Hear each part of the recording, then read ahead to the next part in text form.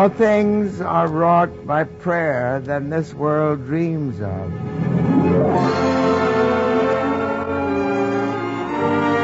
Radio plays from the golden age of Hollywood. Family Theater Productions presents remastered family classics from our audio archives. These were shows produced originally by Venerable Father Patrick Peyton. Hello, I'm Father David Guffey, and welcome to this week's show, Suspended Moment, originally broadcast in 1948.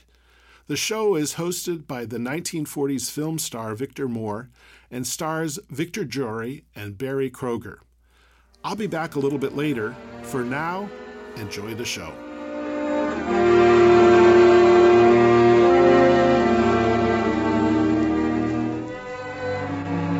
The other day, the newspapers carried a story about John Dillard Durant. He was one of the two men mentioned to head a newly created and important government agency. Overnight, the success story of lawyer Durant was being read throughout the nation.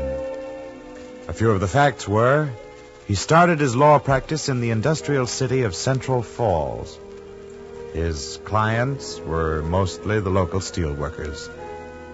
In the following years, his fame had grown, and after the sensational Tricondo steel case, he had become nationally known.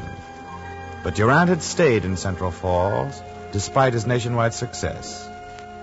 Here, then, is the untold story of a successful man. The story of why he never lost touch with his humble beginnings. The story of one suspended moment.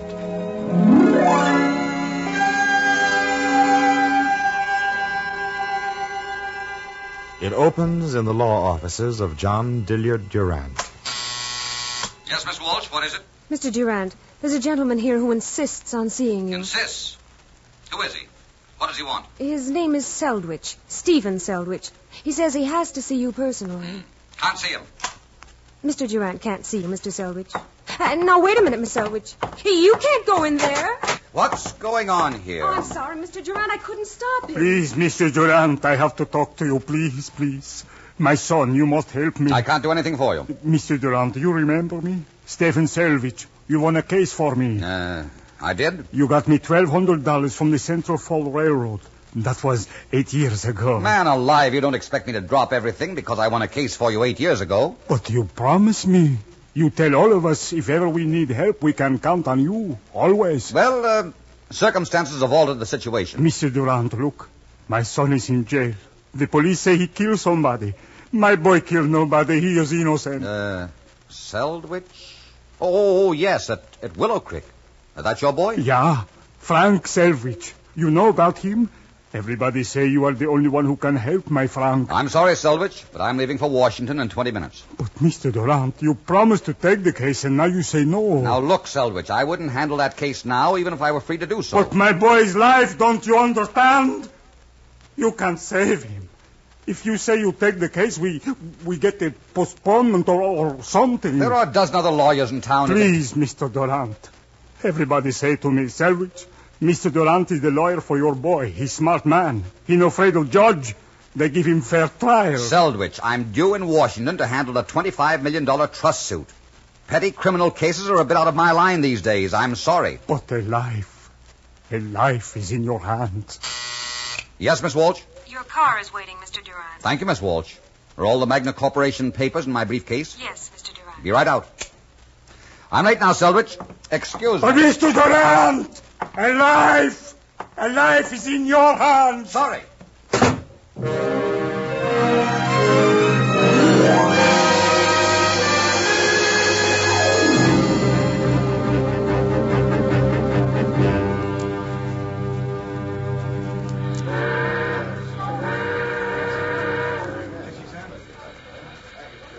El Capitan now loading on track 3.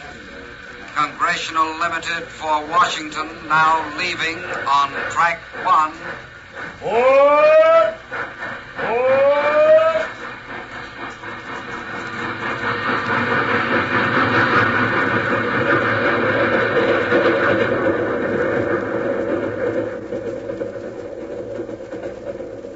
Newspapers, magazines, cigarettes, cigars.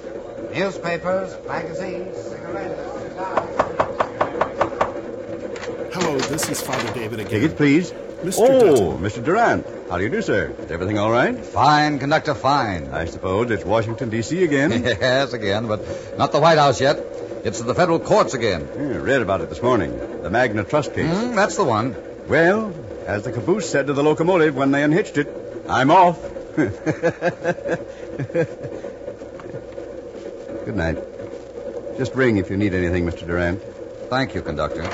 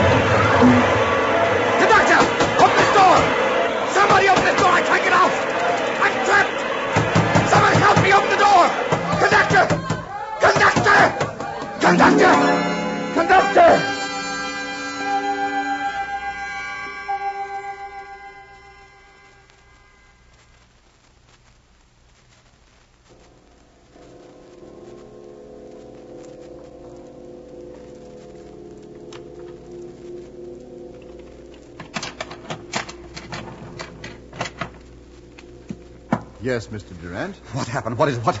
It sounded like a wreck. No wreck, Mr. Durant. The switch was not thrown properly. Everything's all right now. Say, where's the other conductor, Worcester? What's happened to him? I'm his relief. Relief? I didn't know we'd come to a station stop. Oh, yes. We just switched locomotives. Oh. Well, I must have dozed. I was certain we were in a wreck. You sure we're moving? Quite sure, sir. What's that? Oh. Well, let me know when we get to Washington. Yes, Mr. Durant.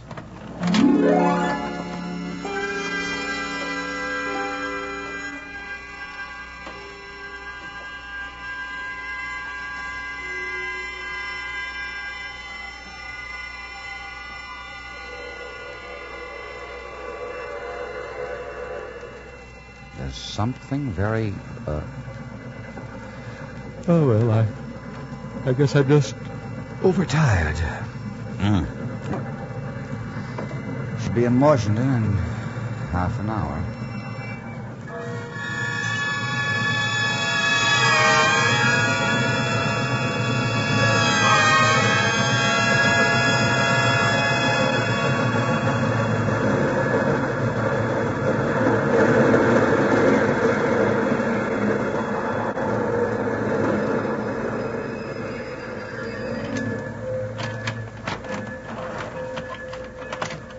Here we are, Mr. Durant. Oh, we're here, huh? Good. So will you have the porter take these bags? I'd be glad to help, sir. This way, please.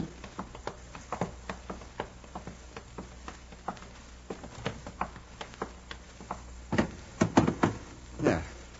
Here you are, sir. Thank you. Here's $1 for your trouble. No, thank you. Huh? Well, you're the first one in all my years of traveling who's turned down a tip. How long have you been with this company? Oh, a long time, sir. Watch your step, sir.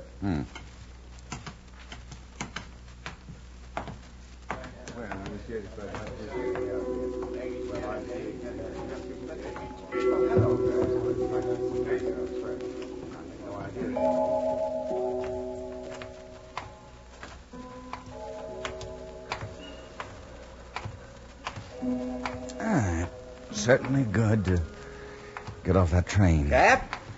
Right here. Oh, yes. Here we are, sir.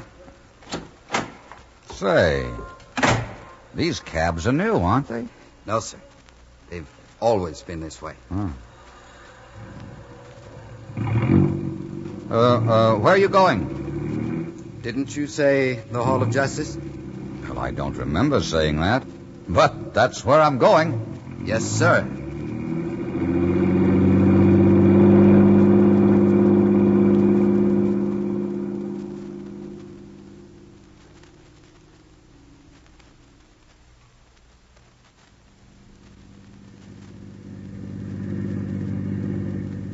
Now, why didn't you go down Connecticut Avenue to the Hall of Justice? That's the shortest way. This is the way I always go, sir.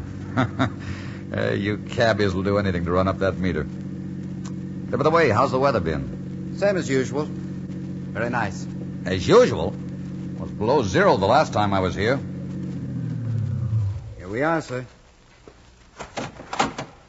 What's the fare? No charge, sir. What? Say, what is this, a joke? No, sir. There's no charge. Well, I get it now. J.D. McDonald of Magna Corporation sent you to pick me up, huh? Oh, J.D. is always up to some stunt like this. I'll bet he took care of you plenty. Okay. Thanks for the ride.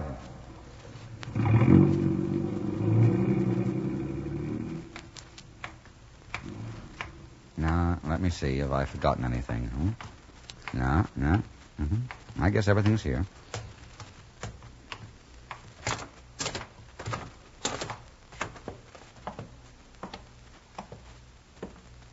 Well, I don't see the Magna Carta case posted.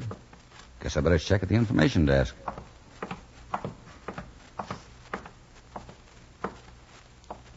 Pardon me. In what courtroom is the Magna Corporation case? I'm John Dillard Durant.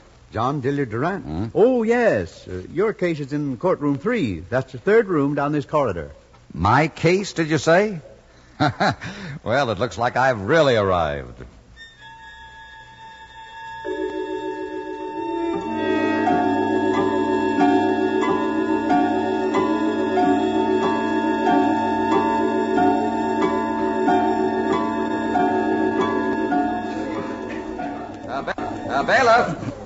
Bailiff, I'm John Dillard Durant. Oh, yes, Mr. Durant. And what case on the docket is the Magna Corporation? Your case, Mr. Durant, is the only one.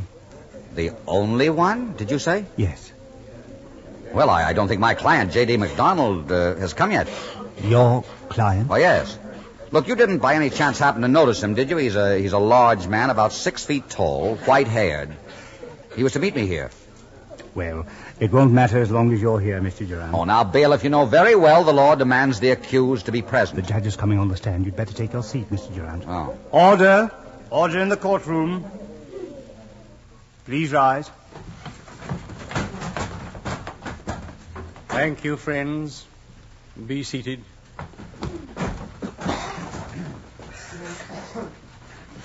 This court, located in the halls of justice, is now convened. Bailiff, read the case. The People versus John Dillard Durant. Your Honor, I'd like to correct that citation. And how should it read, Mr. Durant? Well, I'm just the counsel for the Magna Corporation.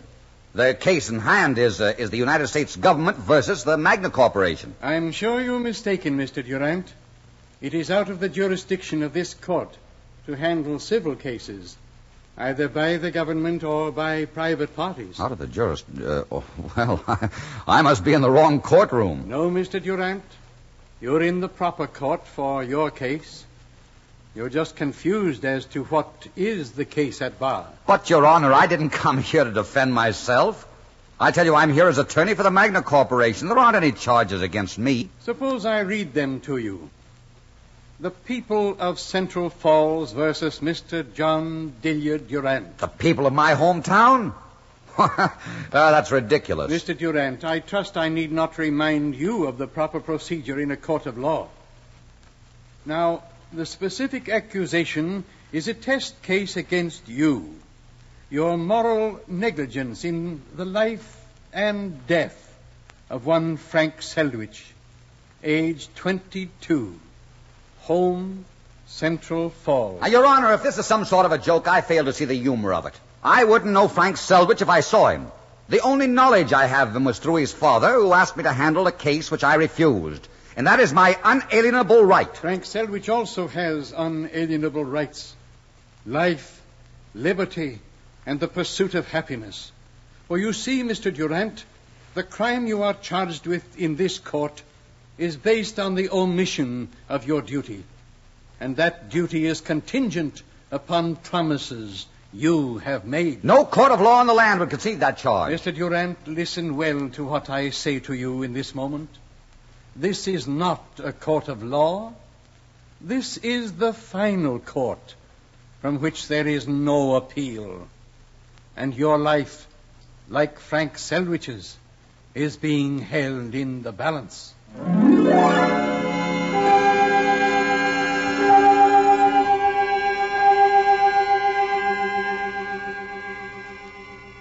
And now will the prosecution present the case of the people versus John Dilliard Durant? Your Honor, since this is the defendant's first experience in this court, I suggest that he be informed of his privilege in the selection of jurors. Mr. Durant, you have the privilege of selecting 12 persons from our jury panel. No. May I see the list? There are no lists, Mr. Durant. You may select them from these people gathered in this courtroom. Did you say people in this courtroom? Yes. You will notice that all of them are citizens of Central Falls. I'm sure you know many of them personally. But, Your Honor, surely you don't expect me to get a fair trial from these people? Why, I've had legal skirmishes and differences with quite a number of them sitting in this court. Mr. Durant, sometimes it is necessary to justify the ways of God to man. But in this court, it is imperative that you justify your ways to God.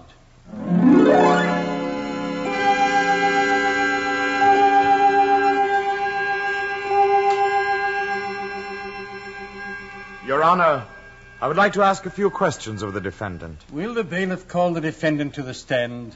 John Dilliard Durant, please take the stand.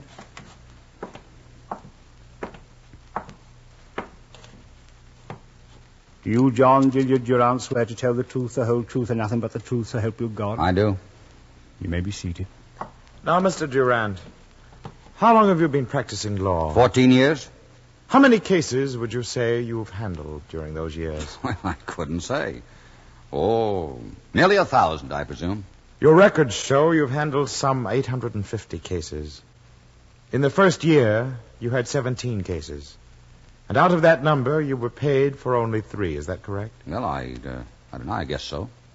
I just started my law practice in the industrial section of Central Falls, and most of the people, well, didn't have the price of food. But since those heroic few years, you've been very well paid, haven't you, Mr. Durant? I have. In fact, today you're reputed to be worth nearly $500,000. Is that right? No, now, Your Honor, I object to this line of cross-examination as being irrelevant, immaterial, and beside the point. Mr. Prosecutor, I presume that you have a reason for this line of questioning. I have, Your Honor. I wish to use the example in my summation to the jury. Proceed. Mr. Durant, do you recall a day? It was the afternoon of your graduation from law school. You'd walked apart from the crowd. You stood alone under the old elm tree on the east end of the campus. You remember that day? Yeah. What did you tell yourself? I don't think that has anything to do with this case. What was your promise? Well, I've been very fortunate. The opportunities I had, the help others had given me to realize my ambitions. I guess I appreciated the advantages that were mine. Yes? And what did you say? Well, I don't think I expressly said anything. Then what was the intention formulated in your mind? Now, I object to this line of questioning. Objection overruled. Answer the question, Mr. Durant. What was your promise to yourself? I guess I intended to show my appreciation for what I had received by helping others whenever I had the opportunity to do so. And did you, on any subsequent occasions, publicly express this intention? Possibly. Possibly? Do you recall the first case you won? A case for the defendant, Stanislaus Maleski? Yes. You walked out of the courtroom, and a group of men gathered around you on the steps of the courthouse. Then Mrs. Maleski came up to you through the crowd with her baby in her arms. What did she say to you? Well, she told me they were unable to pay my fee. And what did you say?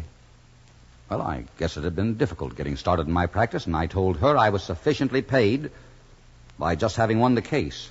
And then the group standing there applauded you. Yes. And what did you say to them? I told them I was their friend. Go on. That I would be ready and willing to help them always. On any occasion on which they asked your help? Yes. Why did you tell them that? Because I appreciated having them as my friends. It meant getting a start in my law practice. Were you sincere in what you said to them? Yes. At the time, I meant it sincerely. But you changed your opinion later. Well, better opportunities came my way. And you forgot those who had helped you when you most needed their help. I was very, very busy. You were too busy to become the man you had promised and pledged yourself to be. Well, now wait. I have to make a living for myself, for my family. And the help you would return to others would have prevented you from making a living. Well, it might have slowed me down, and I wouldn't have gotten much out of it. And you had decided that the most important thing was what you would get out of anything. Your material possession. Well, now, wait a minute. I wouldn't put it that way. Your Honor, that is what it meant? It amounted to that? Well, you're trying to put words into my mouth. No, Mr. Durant. These are facts. Step down, please. As prosecutor in this court, the task before me was simply this: to show that the defendant, John Dilliard Durant, had failed to extend his God-given talents to aid and succor the poor and the oppressed. That is all, Your Honor. Mr. Durant, there will be a short recess before the prosecution and the defense present their pleas to the jury. I would advise that you prepare well your final argument to the jury, since your time will be limited to 60 seconds. One suspended moment.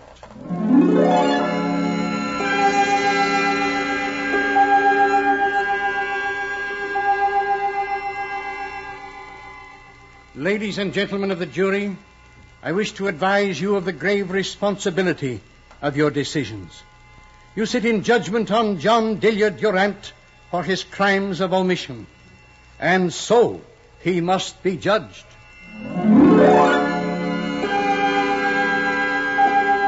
The jury will retire to consider the verdict in the case of John Dilliard Durant. The decision must be rendered before the end of this suspended moment.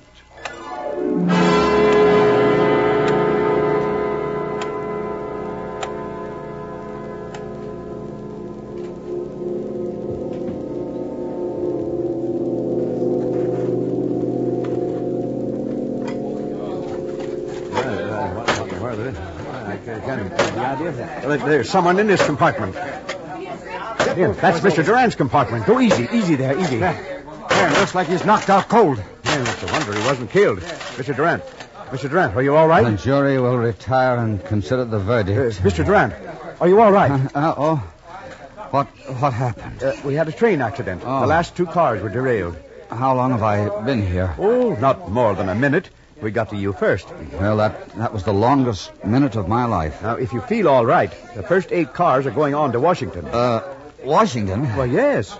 You're due there for that big trust case, the Magna Corporation. Oh, yes. Washington, the Magna... No, I've got a bigger one back in my hometown. The Selwich case.